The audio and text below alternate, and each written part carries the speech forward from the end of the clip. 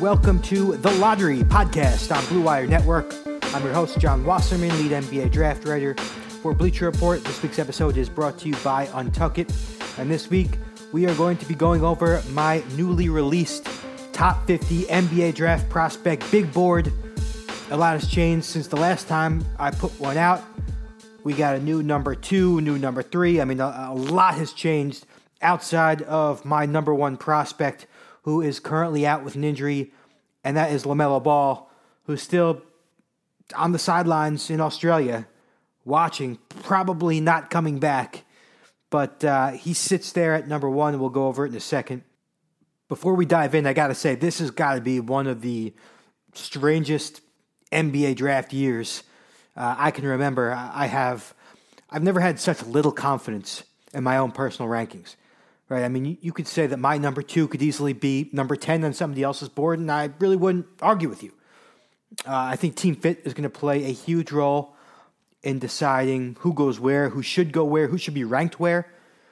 And so, don't get too crazy on who's 2 versus number 4, because I think if the lottery odds or the lottery played out and we saw what the draft order was going to be, that would impact my personal rankings. So I just wanted to mention that before we dive in, and you kill me for having so-and-so at number 2, when he'd probably be a reach for most teams. But depending on who's picking number 2, he might be the perfect player. So anyway, let's get into it. And I won't spend too much time on LaMelo Ball since he hasn't played in, like a month. And I'm just guessing that he won't come back. He's with the Illawarra Hawks, who are in last place.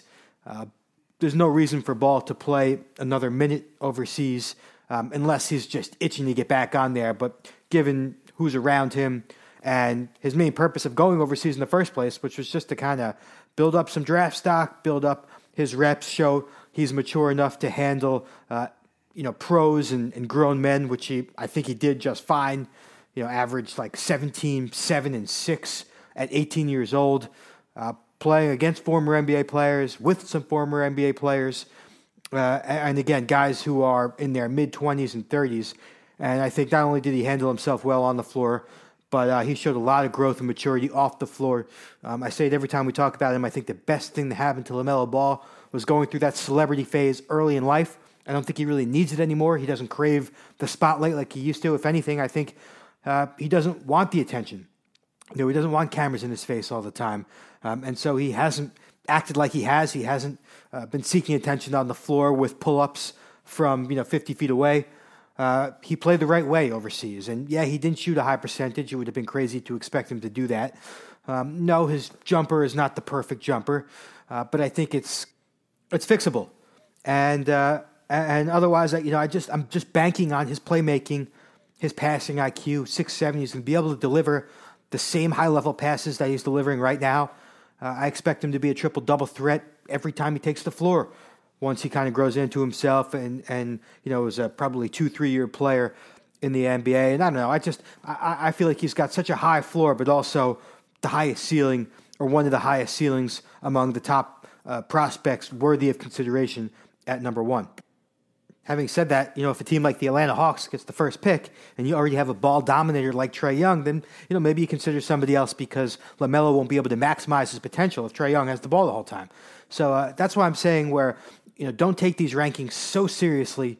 They're not, in cement. They're fluid based on how the draft order will play out. But anyway, in a vacuum, I have LaMelo at number 1. And at number 2 is, I got to say, I surprised myself.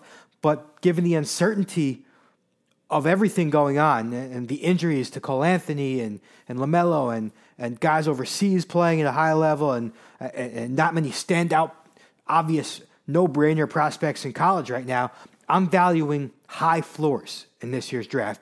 And I think that Isaac Okoro, forward from Auburn, freshman, has one of the highest floors in this draft. And again, just based on everything I know about him and an 18-year-old, I expect him to only continue to improve, and I'm buying the work ethic and his mentality on the floor to continue improving his offensive game, which right now is behind his defense. He's 6'6", 225, at minimum. That's what his listing is. He looks bigger and stronger than that. But anyway, he's got the size to defend fours with his strength, but he also has the quickness, the focus to lock up around the perimeter. We just saw him do a really good job on Anthony Edwards from Georgia, who's also in this top 3 mix. We'll get to him in a second. I think he's got the most promising defensive future of any of these top prospects out there, with his versatility, his toughness, the way he goes about his approach on defense. And Coach Bruce Pearl talks about him like he's like he's a 10-year NBA vet. You can rely on him. He's the reason why Auburn is so tough. Auburn hasn't lost a game. He didn't lose in high school. He's just a winner. And so anyway, he's got to improve a lot offensively to justify number 2 overall value. But the other day he goes for 23 points against Vanderbilt. He's beating guys off the dribble. He's playmaking. He hit a step-back three-pointer. We see these flashes here and there. And I'm just betting on those flashes to eventually turn into consistent occurrences. He's so young. The skill set is in place. Can he master it? It's anybody's guess. But again, I'm valuing his floor, his role player qualities. I think he's kind of in the Draymond Green mold. He may never be a 20-point scorer, but he impacts every game he plays, whether he's putting up 20 or whether he's scoring 5. So anyway, Okoro, sure, if you said he's number 8 on your board, I wouldn't argue. But again, the guys who are 2, 3, 4, 5, I still have a lot of question marks about them. I just don't really have any questions about Okoro. I just see him as a lock, long-term NBA player and somebody who I feel super confident is going to contribute to winning basketball. So Okoro at number 2, that's a big surprise for me. By the way, he started at number 14 before the season. He moved to number 9 in my last big board. And just over the past week, between the 23-point game against Vanderbilt, between how he kind of locked up Anthony Edwards, I just feel so good about him being a really good, valued NBA player, even if it's as a role player.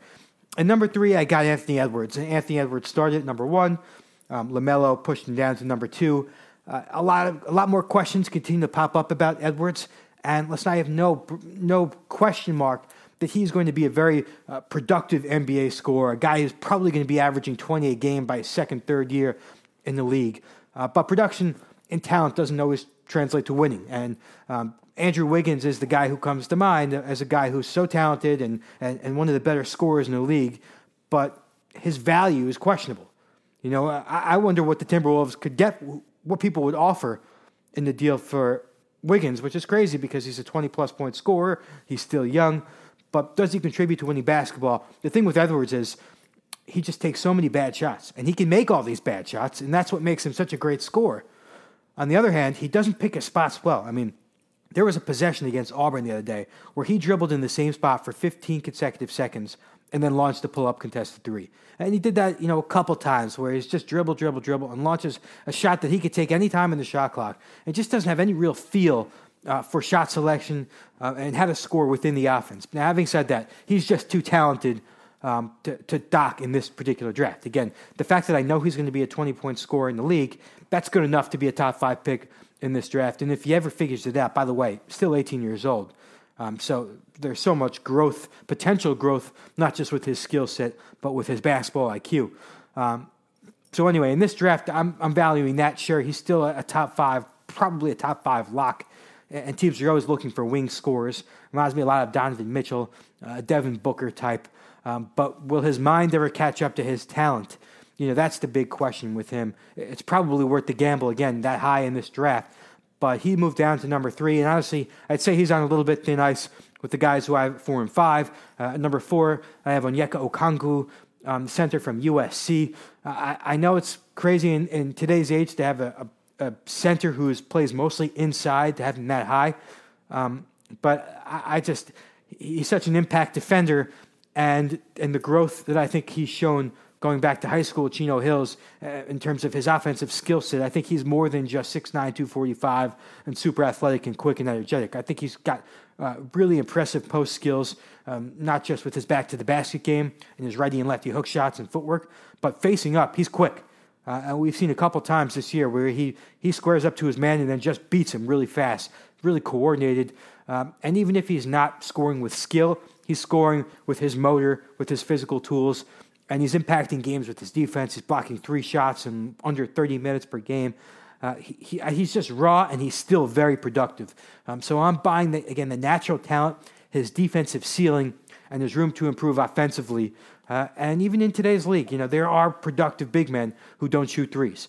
And so he may not be the next Karl-Anthony Towns, but at number 4 overall in this particular draft, you're not getting the next Karl-Anthony Towns. You have to play with what you got. And I think Okongwu has just a monstrously high floor and a high enough ceiling to say he's worth a top 5 pick in this draft. Of course, there are going to be some out there who will take James Wiseman, the other center who left Memphis, by the way, after 3 games, over Okongwu. But I don't think Wiseman has the same defensive motor and intensity. And offensively, I think he tries to be somebody he's not, which is a perimeter guy. He wants to prove he's like a Towns or like an Embiid, and he's just not nearly skilled enough to be that guy. We'll get to him in a little bit. Okongwu, I have at number 4. It's time to give a shout out to Untuck It, because if you've ever seen an untucked button down, it usually looks bad. Why? Because they weren't meant to be worn that way. Thankfully, there's Untuck It, the original button-down shirt actually designed to be worn untucked. No matter your size or shape, Untuck It shirts always fall at the perfect untucked length. With more than 50-plus fit combinations, Untuck It shirts look great on tall, short, slim, and athletic guys of all ages. Personally, I fall under the short category, so this has been an ongoing issue for me my entire life with button-downs. With Untuck It, your shirts will never look too baggy, bulgy, too long, or too big again.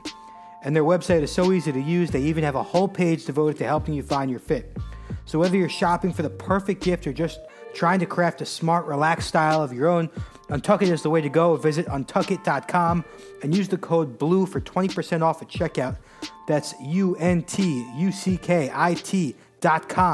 The promo code BLUE for 20% off. At number 5, I have Cole Anthony. Anthony is, he's always been in that 2 to 5 range. Other players playing well, like Okongwu and Okoro, kind of push Anthony down the board. He only played 9 games. He shot 36% in those 9 games, then hurt his knee.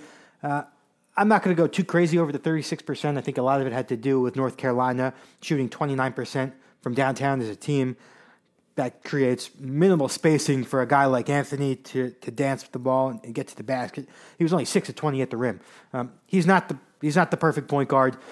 He had more turnovers than assists, which is pretty crazy. Again, I think the lack of talent around him really impacted him and led to the inefficiency.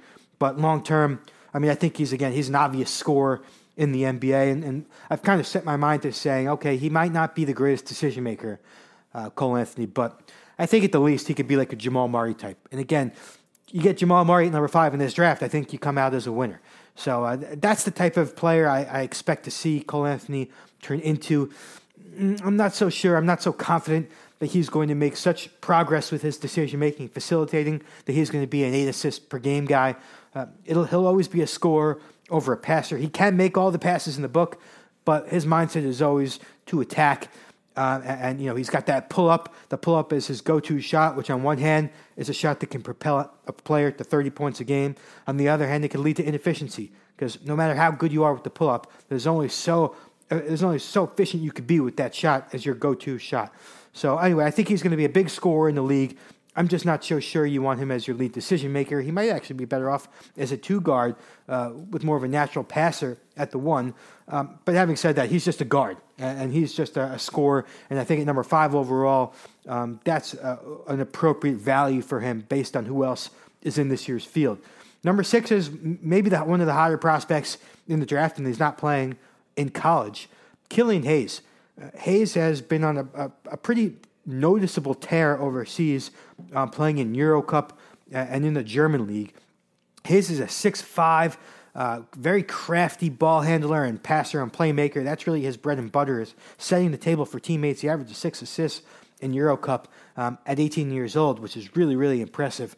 But what puts him in this top 10 mix, maybe even the top 5 mix, is the flashes he's shown as a shooter. Last year, he was 14 of 77 from behind the arc. I should say, by the way, Flash is not just the shooter, but as a shot creator and scorer. Last year, 14 of 77 from behind the arc. This year in Eurocup, he's at 39% from 3. Not only is he making more outside shots, but we're seeing flashes of impressive step-back footwork. He's got the floater down. He's become more of a well-rounded scorer to really complement his passing and playmaking. And I tweeted this out yesterday. Dating back to the beginning of last year, the beginning of 2018 season, He's shooting 86% from the free throw line on 178 attempts. So he clearly has touch from the outside.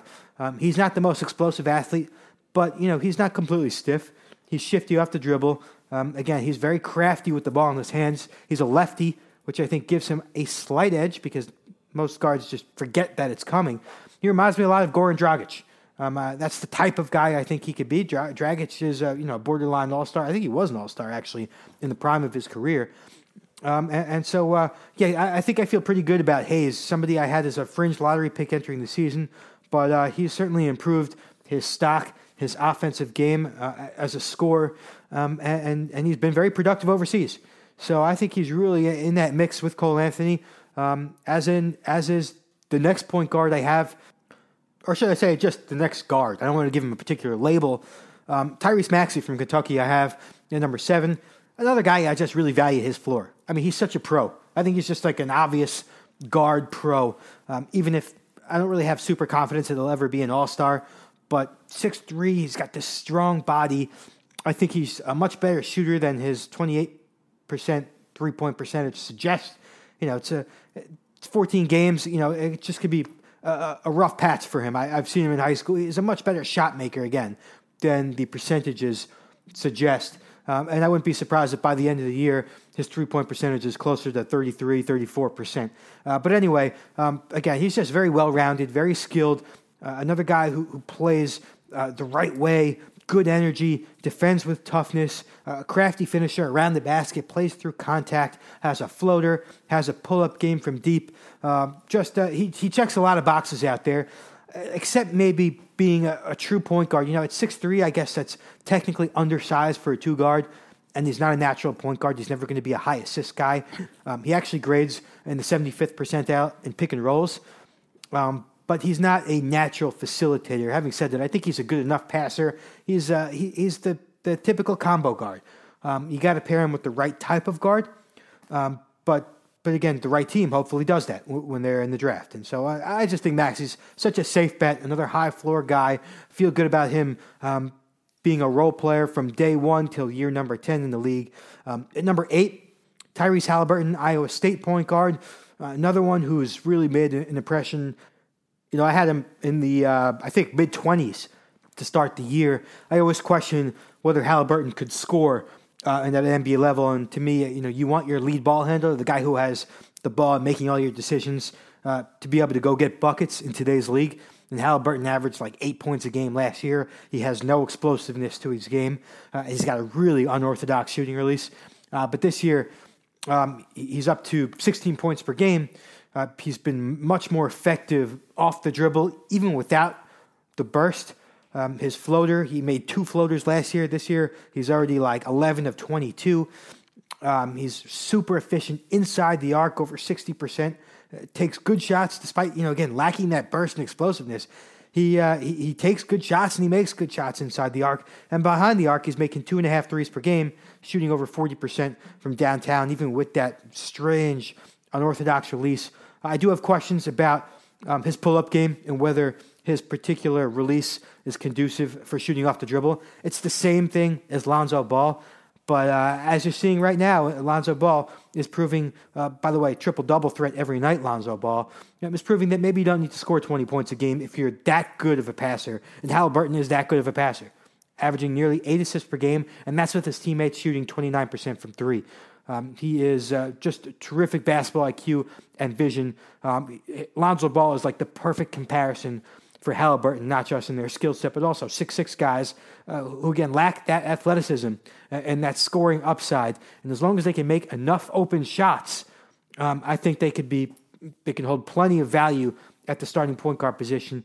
And I wouldn't be shocked if Halliburton ended up going top 5 in this draft to a team that just saw a guaranteed offensive enhancer for the other 4 guys on the floor, right? The right team may say, okay, you know what? We have scores in place of the 2, 3, 4, or 5 positions. We don't need a guy like Kyrie Irving to dominate the ball and take all the shots at the point. We just need a guy to get everybody in the right positions, make the game easier for them. You may even see a team like the Knicks, look at Halliburton and say, we got to get this guy because we finally need to get a really good decision maker at our lead guard spot. At number 9, we have Israel Deni, actually coming off his best game of his pro career, 22 points, 4 assists in the Israeli league. I mean, he's really good and well-rounded.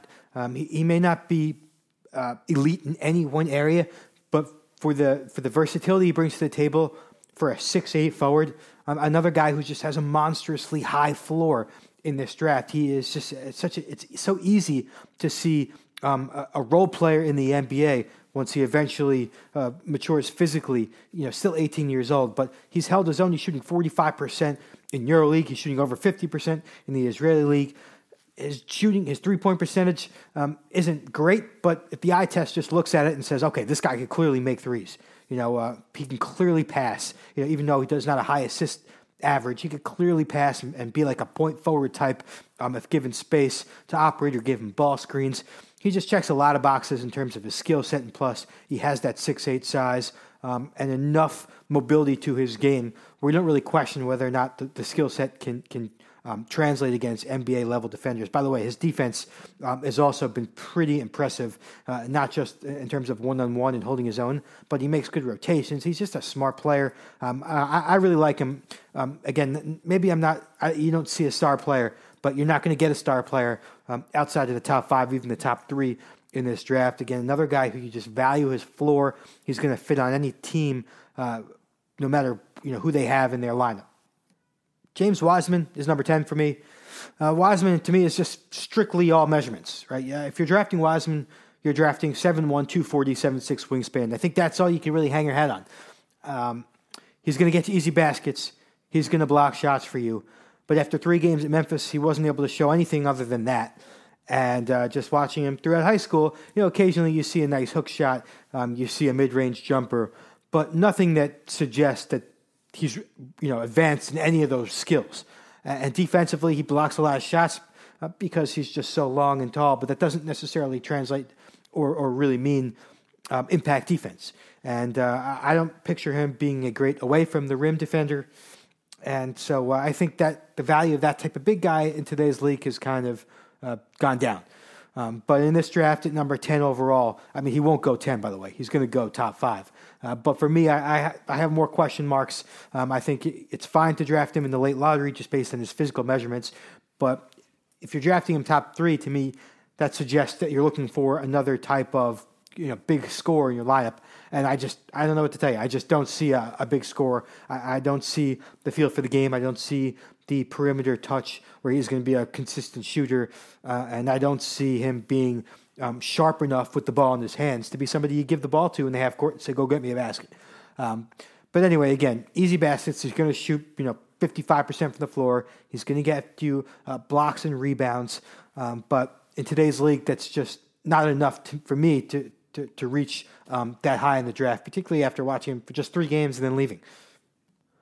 At number 11, I have Obi Toppin from Dayton, one of the breakout players this year. I really like his game. He's turned into a pretty skilled offensive player, super explosive and strong. That was always the initial draw to him. But this year, one of the better post players in the country. He's suddenly knocking down threes. He's averaging over 2 assists per game, which I know isn't a big deal, but given where he gets the ball on the floor, it kind of is. He's a very good passer.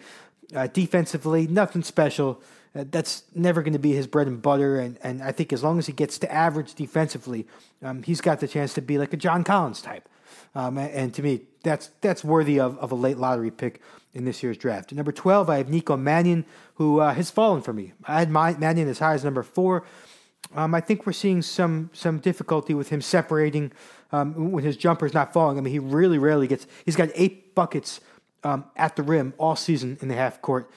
He doesn't get to the basket a lot. He relies on his perimeter shooting, and he's a good shooter, but not good enough yet. He's a very good passer, but again, I question, how much is he going to be able to score at the next level? At 6'3", with no real wingspan, not much athleticism. He's still a lottery player to me because of how well-rounded he is for a guard. He's super competitive as well. A good enough jumper, a good enough passer, and a competitive enough kid for me to put in the lottery. But to take him top 5 or top 7. I think you got to expect star point guard. I just don't see him being the star point guard. Also, if you really are into analytics and stats, he doesn't have a block all season. Now, I know you're saying, why would the point guard have any blocks? But he doesn't have any. And to me, that really just highlights his real lack of athletic ability or functional athleticism. And if you look down the list of point guards who finished the season without any blocks, you're not going to find many NBA players. And I know I'm not saying Madden isn't an NBA player. I just question his star potential. And if you're taking a point guard in the draft that high, you really have to expect, you don't want to take a backup point guard with a top 10 pick. I don't think he's going to be a backup, but I see him more as a lower end starter than a higher end starter, which to me says more of a late lottery pick than top 5, top 7. I got RJ Hampton from the New Zealand Breakers at number 13. Another guy who doesn't have any specialty bankable skill, but he's pretty well-rounded. He's got 6'5" size. He's athletic, quick first step in the half court. He's good in transition. He could pass. He can make open shots. And then on the negative side, he can make open shots, but he's not a shooter. He could pass, but he's not a natural playmaker or a point guard. He's athletic, but he struggles a little bit at the rim. So that's what I'm saying. I have some hesitation with him in terms of projecting his ceiling, but he does enough things well. He's a mature kid. He's been relatively productive overseas at 18 years old. So I got him as a late lottery guy. That's pretty much how he started for me. And he just came back from an injury. He hasn't been very good since coming back. But I don't think much is going to change for me in terms of his draft stock. I see him as a late lottery guy. Josh Green, I have at number 14. Another guy who I've had right in the same mix pretty much the whole year. We know what he could do. We know what he can't. Josh Green is super athletic. He's one of the best wing defenders in the draft, both with his energy. His closeouts are just so sharp. He has such control on those closeouts. Offensively, he's one of the best transition players in the country. He can pass, but just like kind of RJ Hampton, right? He can make open shots, but he's not a shooter. He can pass, but he's not a playmaker. In the half court, he can't really create his own shot very well. He could slash. He's got a nice floater to his game. I just see him as a solid role player, a defensive-minded player. He's going to play hard every minute that he's on the floor, but I don't see his scoring upside or playmaking upside being very high. And for a wing player, to me, that says tough to take him top 10. All right, let's start moving a little quicker now as we move in to the mid to late first round. 15, I have Tre Jones. This is the highest I've ever had, Tre Jones from Duke. Why? Because he's improved his pull-up game, his scoring. He's shooting 42% on pull-up jumpers. You can bank on Tre Jones passing and defense, which always suggested he was going to be a fine backup. But now that he's knocking down pull-ups, he's being a bit more aggressive and sharper as a scorer. I think he's worthy of a mid-first round pick. Number 16, a big riser. One of the biggest risers I've had all season was off my board to start the year. Last time I moved him into the 20s. Now I have him at 16, Saddiq Bey from Villanova, a 6'8 wing who's just scored 33 points against Georgetown, shooting 44% from behind the arc. I buy his physical tools for defensive versatility. I buy his shooting, and I think he's a very smart passer, and he uses his strength to his advantage to score around the basket. Efficient player, 3-and-D, but I think there's a little more offensive upside to unlock. 17, another guy who was off my board to start the year and is suddenly top 20. Devin Vassell, Florida State small forward, one of the best defenders in the draft, both on the ball and off the ball. Just a really high defensive IQ and shooting around 38% from behind the arc this year. Classic 3-and-D guy. I'm not sure he has anything else to his game or how much he's going to add. He has improved a little bit as a pull-up shooter, but I'm hanging my hat on his shooting and defense, and I think, again, in this draft, to get a good 3-and-D wing is worth a mid to late first-round pick. And number 18, Aaron Nesmith. Nesmith just hurt his foot and will be out for the season. Really disappointing. He's having one of the best shooting seasons of any prospect I've evaluated since joining Bleacher Report. He's shooting over 52% from behind the arc on over 8 3-point attempts per game. He's 6'6". He's flashed some more scoring versatility inside the arc. The guy just knows how to put the ball in the bucket. And for that good of a shooter, for a sophomore player with those physical tools, to me, that's good enough to be taken in that mid to late first round. Number 19, Theo Maledon, started top 10, top 11 for me. Hasn't made a huge offensive jump, but he's holding his own. He's been pretty efficient overseas. 6'2", 3 point guard / shooting guard. Not a crazy fast playmaker, good passer, compensates for lack of burst with really good body control and skill. And again, playing EuroLeague and holding his own as a shot maker, as a passer. Again, I think he's worth a top 20 pick. And at number 20, Patrick Williams, another Florida State guy. This is pretty much where we had him to start the year. The value to Patrick Williams is a 6'8 size, and his 225-pound toned frame, really strong, a lot of strength for defending inside the arc, quickness to defend around the perimeter. Offensively, he is limited in terms of creating shots, but he's flashed some impressive touch around the perimeter. He's 11 of 19 on pull-up jumpers. He's shown some three-point range, and if you could build on his ball skills, I think he's got clearly first-round potential and upside. 21, Jaden McDaniels, Washington. There are going to be teams who have him top 5, top 7. I love the idea of Jaden McDaniels, a 6'9 wing who can put it on the floor, create, knock down threes. But I don't think he has a good feel for impacting winning. And I don't think he's sharp enough at this point to picture him executing, his shot creation and shot making, finishing against NBA level defenders. He's also a little bit older for his age.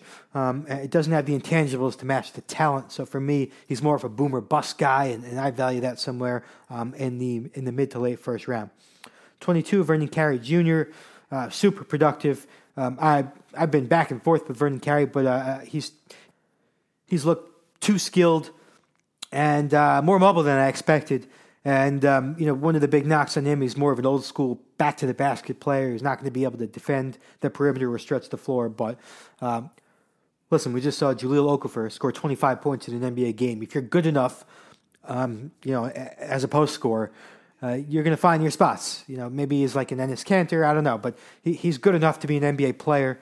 And so late first round, sure, got no problem with taking a guy like Vernon Carey. 23, of Precious Achiuwa from Memphis. I don't have a ton of confidence in his offensive game, but I'm really intrigued by a guy who's like 6'10", 225, who moves his feet as well as Achiuwa does. So defensive versatility is really the draw to him for me. Offensively, he's actually starting to make some spot-up threes, but I'm not sure I'm buying them, and I'm not really buying his decision-making with the ball in his hands. He's going to get you the easy baskets just based on his physical tools and mobility and all that. But I have him in the 20s as opposed to the lottery where some other people have him because I just don't really trust his offensive polish in terms of skill and decision-making. 24, I have Kira Lewis, the 18-year-old sophomore from Alabama, super quick off the dribble. I wish he was a little bit better shooting off the dribble, and I wish he made some better decisions, but good can make really high-level passes, good footwork off the dribble to get to the basket, super quick first step for breaking down defenses. His finishing is kind of on and off. Sometimes the lack of explosiveness shows. Other times he's very crafty with the way he contorts and adjusts his body midair. I think the risk is worth the reward somewhere. Probably I have him at 24, but if you have him as a mid-first rounder, that's fine with me.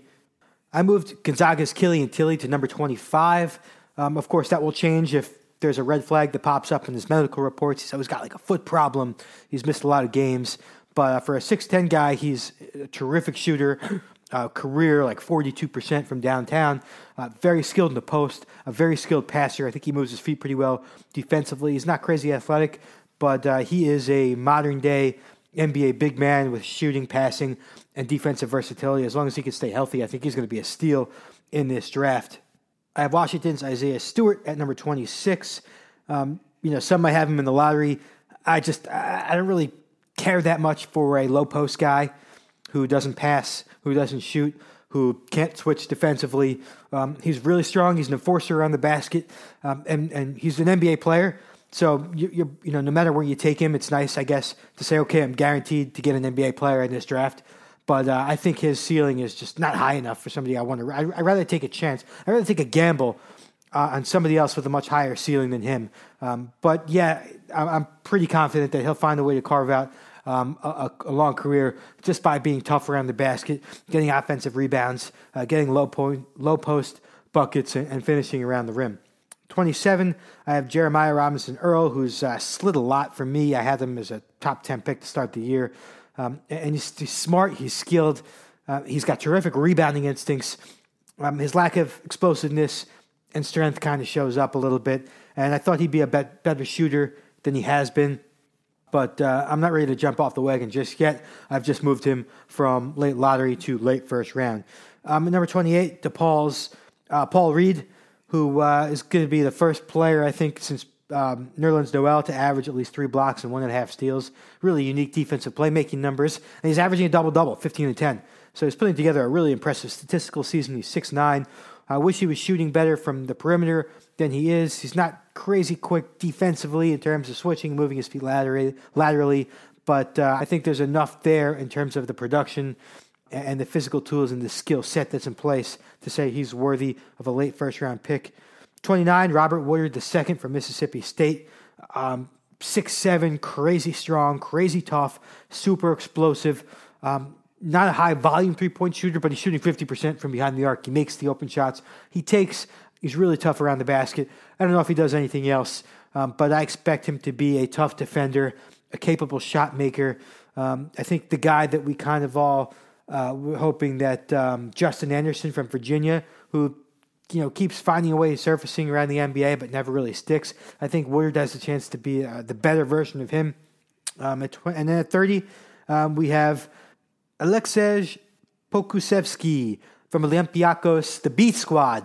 He really, made a name for himself over the summer at the European Championships. And listen, he's an obvious project. And I probably should have had him on my board before. This is the first time I've actually written about him and put him down. But when you're looking for new names and scouring the international scene, because there's just not a lot of exciting NCAA prospects, I should have put Poku in this mix before. There's just too many unique things about the fact that he is 7 feet tall. He's a terrific passer, 3-point shooter, and shot blocker. He's been productive enough in Spain's second division, and so I think he's another one of those boom or bust guys. But the potential boom, he just checks a really unique set of boxes. For 31 through 50, let's just fly through them. At 31, more international. Leandro Balmaro from Barcelona. At 32, Carlos Alosen. 33, Scotty Lewis from Florida, who I wish he was just more polished offensively, but love his defensive competitiveness and athleticism.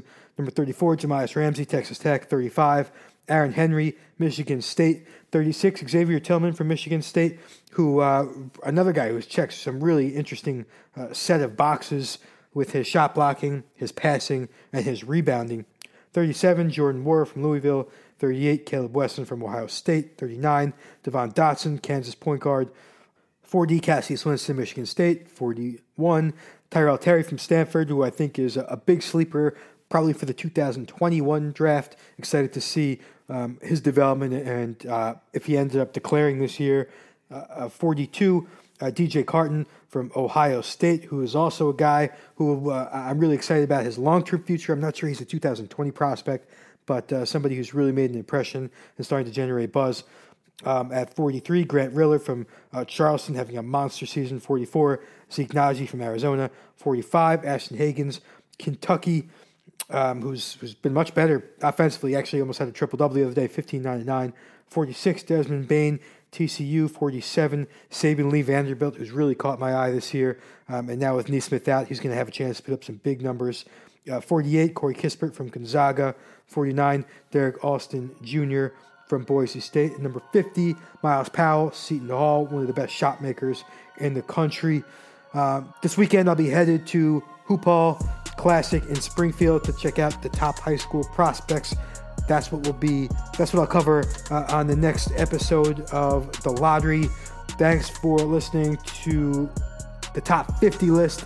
And we're going to guess next week to go back and forth again, talk about some of the high school guys and who we should be looking forward to for the 2021 draft.